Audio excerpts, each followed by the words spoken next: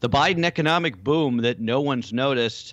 Jussie Smollett convicted, and Love Hate 8 featuring the dude nod. Baker, you know what I'm talking about here. I do. Friday Need to Know. Let's go.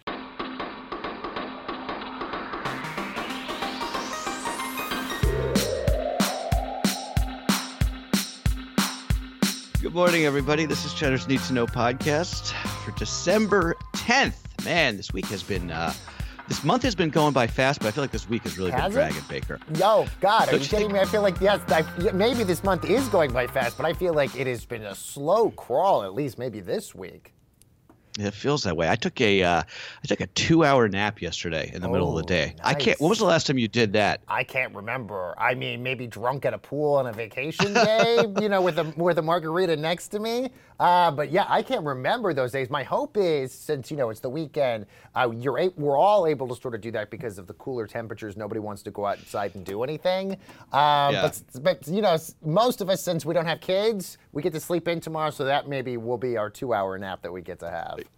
Yeah, not over here. But the problem with the 2-hour nap in the middle of the day is it's great, but then you wake up and you are just out of commission for the rest of the day. Yeah. You're all messed up. I also realize, and this is maybe as I've gotten older, I can't do like boozy brunches as much as I used to anymore, because then all I want to do is take the nap, and then I feel like I've ruined the rest of the day as a result. Yeah. Boozy brunch, that's over for me here. Yeah, over. Once you hit 37, it's all done. It's over, Carlo. Anyway, happy Friday to you. Happy National Salesperson Day to our audience. And we got a lot of headlines to dive into today. And we got to start with politics. You wouldn't know it from Joe Biden's plummeting poll numbers, but he's actually overseeing, Carlo, the fastest economic recovery in American history. The weekly jobless claims that we got yesterday fell to 184,000. That is the lowest level we've seen in more than half a century. Now, as the labor force participation rate hitting pre-COVID levels, the unemployment rate has fallen from 6.7%, which is where it was at last year, to now 4.2% today. It's now approaching the level economists are calling full employment. That means nearly virtually everybody who is able and willing is working right now. It's amazing, isn't it? Right? All of that said, the cost of goods remain near a 40-year high. Right? We're going to see that when the monthly inflation data, the CPI print, comes out this morning. Probably by the time you've listened to this, I'm sure it's going to show that inflation has not yet subsided. It's just fascinating, right? Because when you go by the labor data, which has always kind of been the benchmark for economic health, at least I was always sort of taught that that's sort of what you look at to sort of judge an economic recovery by. Judging by that data, this economy is roaring. It's absolutely roaring, but people just aren't feeling it, and they're responding in these polls to high gas prices and high prices of just about everything. Some of these supply chain shortages that are continuing, and those things are all real. Don't get me wrong. I mean, those really do hit people in the pocketbook, and that's why they're responding to it. But they sort of belie what is really this incredible economic recovery that we're seeing. We were doing 900,000 weekly jobless claims in January of this year when Biden came into office. We're now down to fewer than 200,000. That's unprecedented. And the White House deserves real credit for this, and they should be out there taking that credit, if you ask me. So look, you're right. Wages are up also, which is also impressive, given the fact also that people are finding better jobs and better employment. But let's go through the inflation numbers, because the Labor Department going to release those consumer price index numbers today, and all indications are, Carlo, from economists being surveyed, the prices that we pay for goods and services rose 6.7% in the month of November. That would mark the fastest pace of inflation growth since 1982, and it would be the sixth straight month in which inflation topped 5%.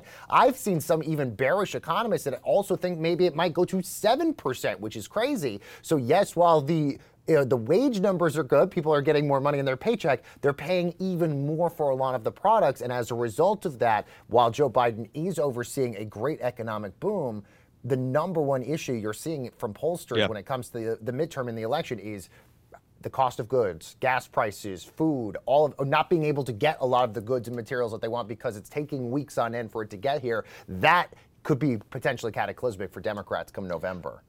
Yeah, I think it all, we're still a ways out. I think that, if the inflation situation materially gets better in the, first half of 2022, People were writing off the Democrats for the midterms next year, and I think right now they would get absolutely beat down. But if the inflation situation gets better in the first half of next year, they could put up a real fight. A Democratic pollster told the New York Times last week when they looked at the numbers from Virginia in particular, and these were people traditionally that voted for Joe Biden but then voted for Glenn Youngkin, the Republican.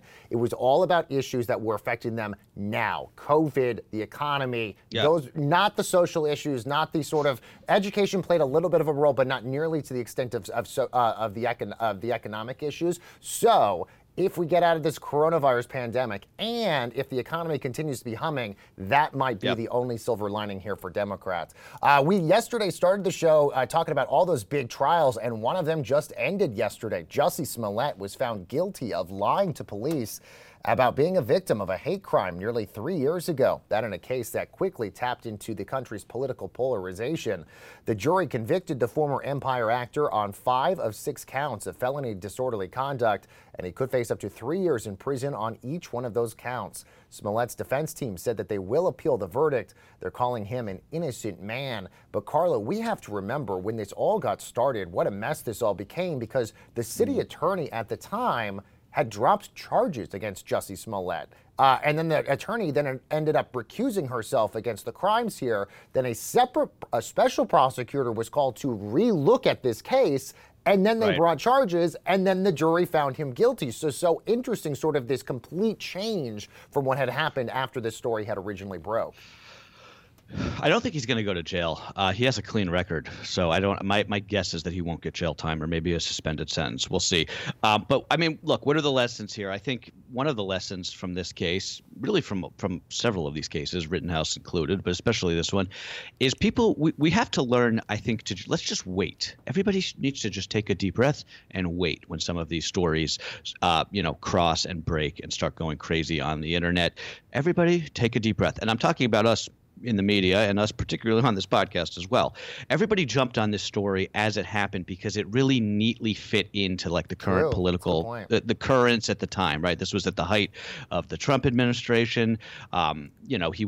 Smollett was accusing this pair of MAGA hat wearing guys who jumped him in the middle of Chicago. That should have smelled fishy from the beginning, really, if you just stopped to think about it, right? But then you had people like Kamala Harris, who was, what was she, Attorney General of she was a senator at the time. She immediately issued a statement calling this a modern day lynching. I think Biden also did something similar. A lot of Democrats jumped on this story. Yeah, so it's just, let's sort of wait and let the process play out in some of these cases. I think that's one of the lessons from several of these high-profile trials we've been covering. Look, you're right, but and I think a lot of us emotionally gravitated to this case because as somebody, I have not experienced anti-gay hate, but we see that on the rise. We see anti-Jewish hate. We see racist hate. All that stuff really sort of escalating especially over the last couple of years. So it was easy to sort of basically gravitate to this case and sympathize with Jussie Smollett. But I think you're absolutely right. I think if anything that we've learned from all of these cases, we just have to, we have to basically take a beat and listen to exactly what the story is on a lot of these. And it's really a shame because, there are real instances. Yes, and that you're 100% right. That's the disappointing part.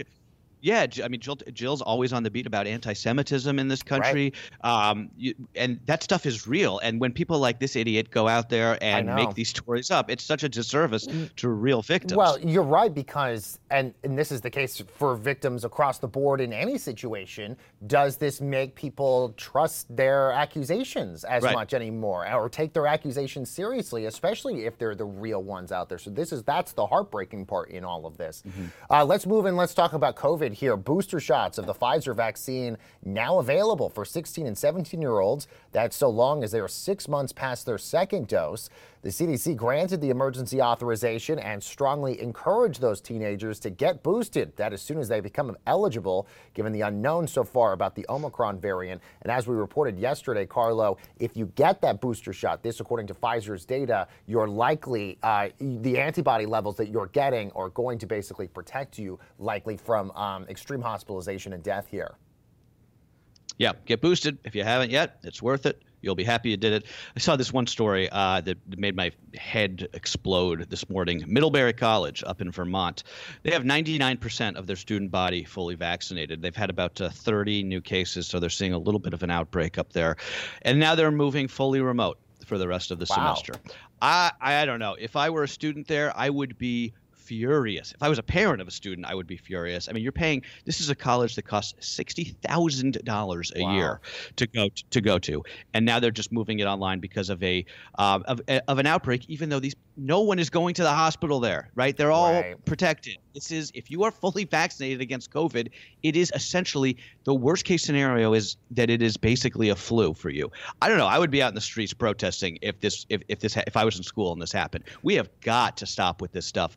If it's for people who are not at high risk, we just have to move on from this. That, I think, is the disappointing part in all of this, especially because if you feel like you've just done your job just to get vaccinated, and move on with your life, there are people who either A, have not been vaccinated, or B, people who have taken sort of, extreme measures like going fully remote when you have 99% of your people vaccinated, that are incredibly frustrating to the rest of us, because we're like, look, we've done our job, but yet this continues to still be an issue that we still basically have to go through, that it's like, when is this over? When is the light at the end of the tunnel coming here? It'll never be over if we treat it this way, right? Because it's never going to go away. There will never be zero COVID cases. So we have to get to a point where we accept some amount of risk. I don't know. I've been saying this forever now, but the vaccinations have changed the game, and we're still, a lot of places, especially colleges, are still treating this as though we're in a place we were last year when nobody was vaccinated. Or businesses continue to delay and extend when they're coming back to the office. I mean, we just talked about the other day how a lot of the Silicon Valley companies, from Google to Facebook, are now delaying till the end of January. Facebook, in many instances, now till June in some departments when they come back to the office. And that's the frustrating thing, is because it's like they asked their employees to do something. We all did it. But because of the Omicron variant, people who haven't been vaccinated, all these other sorts of factors, it just continues to delay this thing when all of us kind of just want to get our lives back. Yeah, well, the return to office is a different thing, I think, mostly because a lot of workers want to stay home. But colleges in particular, I mean, the college experience is a college experience. You have to be on campus for that. You cannot, college is not about just taking tests and doing your work online. You got to be on campus. You got to be exactly. You got to be out there socializing, and you're paying all that money. You only have one shot of it. I don't know. I would be really, if I were a college student right now, I'm talking, we're going on 3 years of this. It's crazy. Yeah. If I'm paying $60,000 to do, Zooming and online remote working, get the hell out of here. There's a lot of other cheaper options out there if that is what you're doing. Let's talk about the big news happening at Starbucks. Workers at a store in Buffalo have voted to unionize, and that is creating the very first U.S. labor union in the coffee chain's 50-year history. Now, in the first of 3 separate store elections in the Buffalo area, one location voted in favor of the union, one voted against it. The third is still waiting for their votes to be tallied and hasn't been ratified just yet. In the election, no doubt a huge win for the resurgent organized labor movement, and a big blow to Starbucks, which has fought the organization's attempts for many, many years. Starbucks, a lot of economists out there, Carlo, are saying Starbucks is better positioned than other companies out there, maybe to absorb the high cost than their industry peers. But unions are rare in the restaurant industry. Only about 1.2% of workers at food and drinking outlets were members of unions just last year. That is well below the private sector unionization rate, which is about 6.3%. But I would add just a tiny footnote. Over the course, especially because of the pandemic, we've seen a huge rise of union drives from Amazon, John Deere, Kellogg's, those union strikes from those particular locations, that I think this is becoming a bigger movement, I think, in terms of more people wanting to be part of a union than we had in the past. Well, it's one of the real fascinating trends that we're seeing right now in the labor market. One story, just one line here from the Vice story that covered this Starbucks unionization that jumped out at me, quoting here from Vice News. Workers at one of these stores complained about getting stung by bees from a beehive lodged in the store for months. But it wasn't until they filed for a union election that Starbucks actually sent in an exterminator. So again, when you have the power as the employee, you're going to be able to get things that you weren't otherwise, right? I wouldn't be surprised, by the way, if Starbucks actually pulled out of Buffalo in response to this. I don't know. I don't know if that'll happen. We'll have to watch. But also, you mentioned Kellogg. I just want to keep on the labor beat here for a second because we didn't cover this this week. But Kellogg's said it was going to move to permanently replace about 1,400 striking factory workers at that cereal company. That strike has been going on for months now, and it didn't appear any closer to resolution after the union voted this week. They voted down a contract that would give employees a 3% raise. That's less than inflation. We're talking yesterday about, companies giving less than 5% raises. Really a slap in the face, I think, to those workers. And this is also a slap in the face to those workers to just permanently replace them. But back to what you were saying about this, back to the Democrats, right? This is what they should be rallying around. They should be rallying around this organized labor movement. They should be, Biden should be going to the store in Starbucks and getting a coffee there and talking to these people. He's the most pro-union president we've had since I can remember.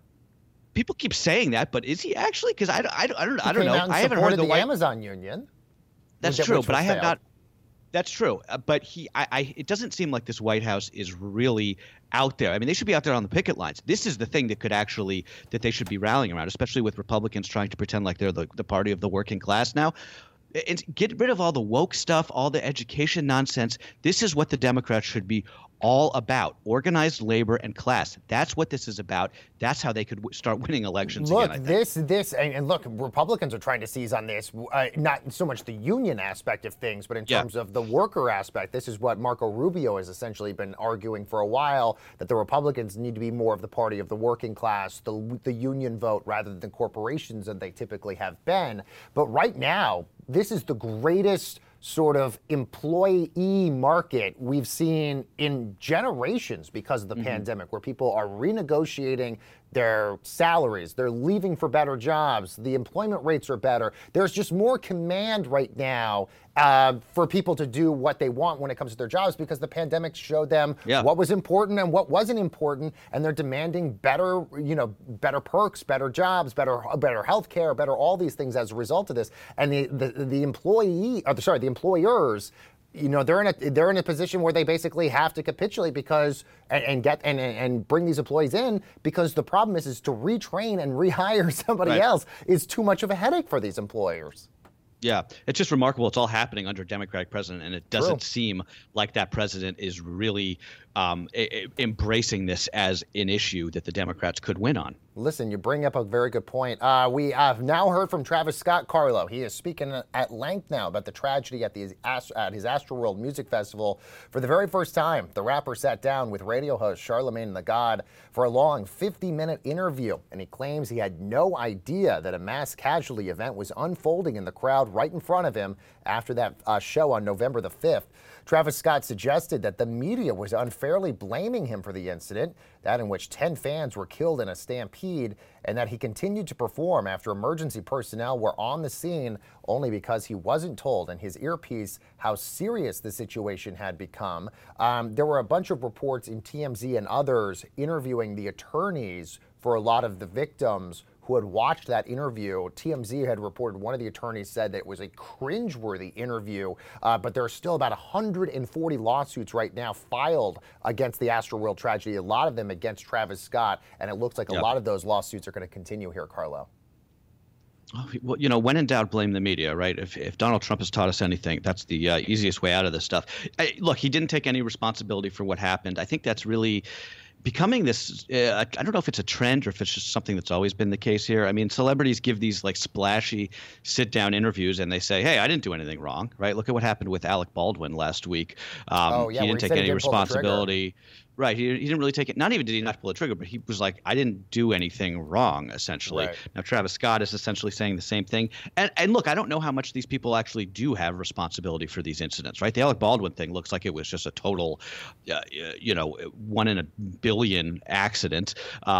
Travis Scott, I don't know if you can really put the blame on him for what happened in that crowd. Maybe, I don't know. But it's just fascinating how nobody ever seems to like man up and was just like, I'm involved in this and I have some level of responsibility and I apologize. I think it's probably just because of, everyone's terrified of being sued. That's probably part of it, at least. Right. Well, especially because with Travis Scott, I think with the legal arguments are, when did he know? And when was he basically apprised of what was happening, given the fact that he had afterwards had gone to a Dave & Buster's concert afterwards? There's not concert, but Dave & Buster's to go play video games after the Astroworld concert. So it's basically the timing, I think, is where the legal aspect on this is all going to be sort of interesting, because then that basically shows how liable he is at the end of the day. Let's move on, Carlo. Some big news. The giant container ship that got itself wedged into the Suez Canal. You remember that for 6 very long days back in March? Well, it's going to give it another go this time. The Ever Given currently steaming towards the canal once again, fully loaded up once again with cargo. Ship mapping data estimates that she'll reach the Suez sometime on Sunday. We hope this trip a little bit more successful than the last time, I hope. You know, if at first you don't succeed, right? The captain of this ship has a great comedic opportunity this weekend, right? I don't think he'll take it, but it would be pretty funny if he did.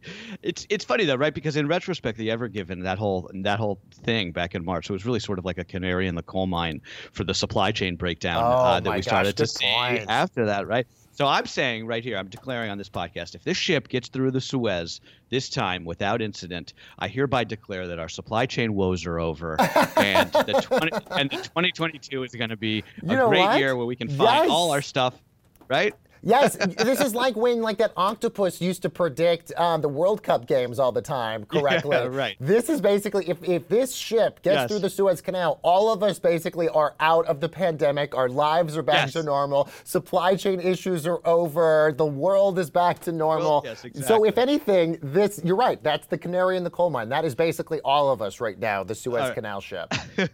Okay, we'll keep you posted on Monday. Make sure this thing gets through the Suez this weekend. Okay, a little more to know before we do Love, Hate, Hate, Baker. Yeah, at least 53 people died and dozens more injured, Carlo, when a tractor trailer carrying over 100 migrants crashed in southern Mexico. The truck rolled over and crashed into a pedestrian bridge near Mexico's border with Guatemala.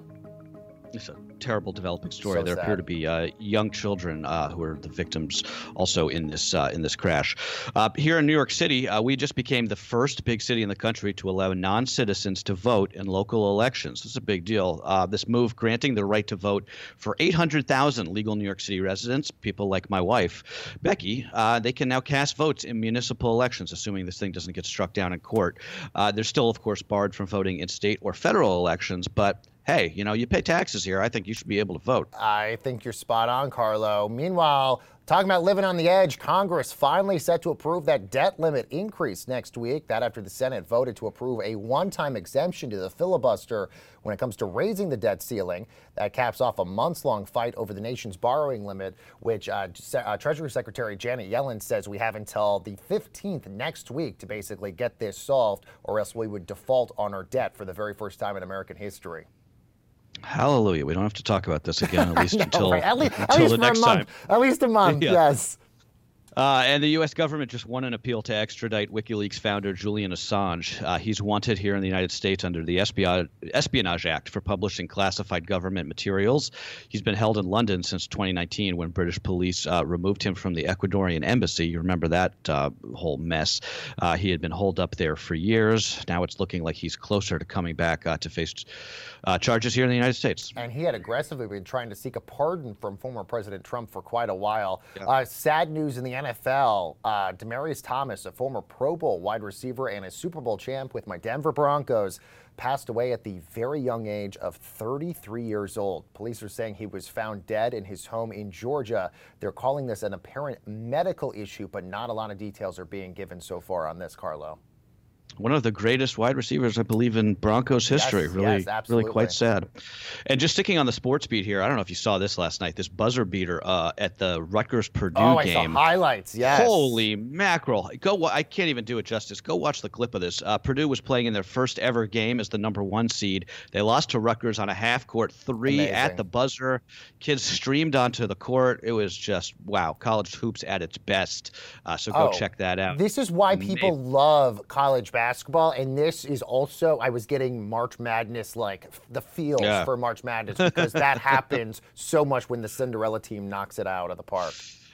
Okay, let's do a little love, hate, hate to end this week, Baker.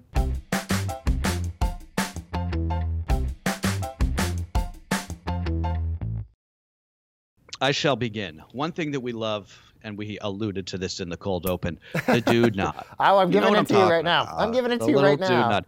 Guys listening, you know what we're saying. This is that little nod that men give each other as kind of like the subtle, unspoken greeting when they're passing each other on the street or in public places. It's not really, it's not up to like a handshake level. It's not like a stop and chat. It's just kind of like a, hey. I get you. I see you. I acknowledge you. I get it.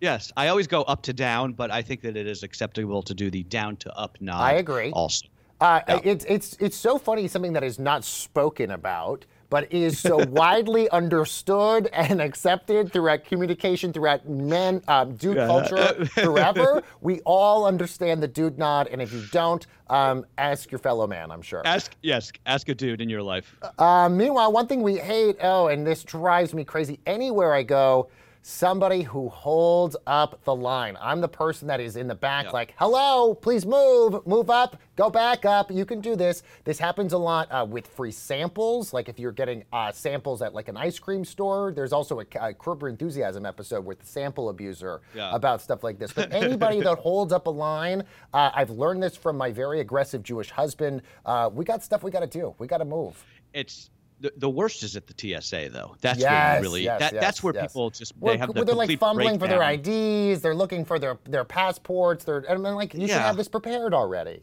Yeah, it's like, oh my God, I can't take my water bottle on the plane. I like, know. It's where have you never flown before? Have you never flown before? This happened to me this week when I was trying to get a sandwich at the deli, and the guy in front of me was just like, couldn't decide on what he wanted. I'm like, dude, move on. It is so selfish. I hate that. But you know, by the way, as a result of that, I have started putting in my orders to pick up as a result of this, because I've become very upset with the amount of time I spend wasting in a line. So now I just put the order in and I just walk in and just be like, just give me my bag. But then I get upset if I'm having to wait in line to wait for that bag. Yeah, exactly. Okay, one thing that we ate, I had a slice of key lime pie from Steve's, which is it's an institution here in Brooklyn in the great neighborhood of Red Hook. And by the way, they are shipping for the holidays. If you're a key lime pie fan, or if you have a key lime pie fan in your life, you can check out his website. It's keylime.com. Key lime pie, I feel like, is sort of controversial. It's one of those things that you really either love or hate. I agree. No one's like lukewarm on key lime pie, right? The secret to key lime pie, and I'm only saying this as a fervent, insane fan of the Barefoot Contessa Ina Garten, the key ingredient, lime zest. Don't ever use lime juice when you're doing a key lime pie. Fresh limes, especially the zest, the key ingredient there. I like that. I still like lemon meringue better, but key lime pie I'm not into lemon meringue. Too tart for me. Way too tart. Really? It's like sucking on those Warhead candies. You know those things where literally like your face sucks inside like this. Okay, we're going off the rails as usual. Okay, folks, that's what you need to know for Friday, December 10th. Baker, thank you for being here this week. We'll see you on Monday, and have a great weekend, everybody.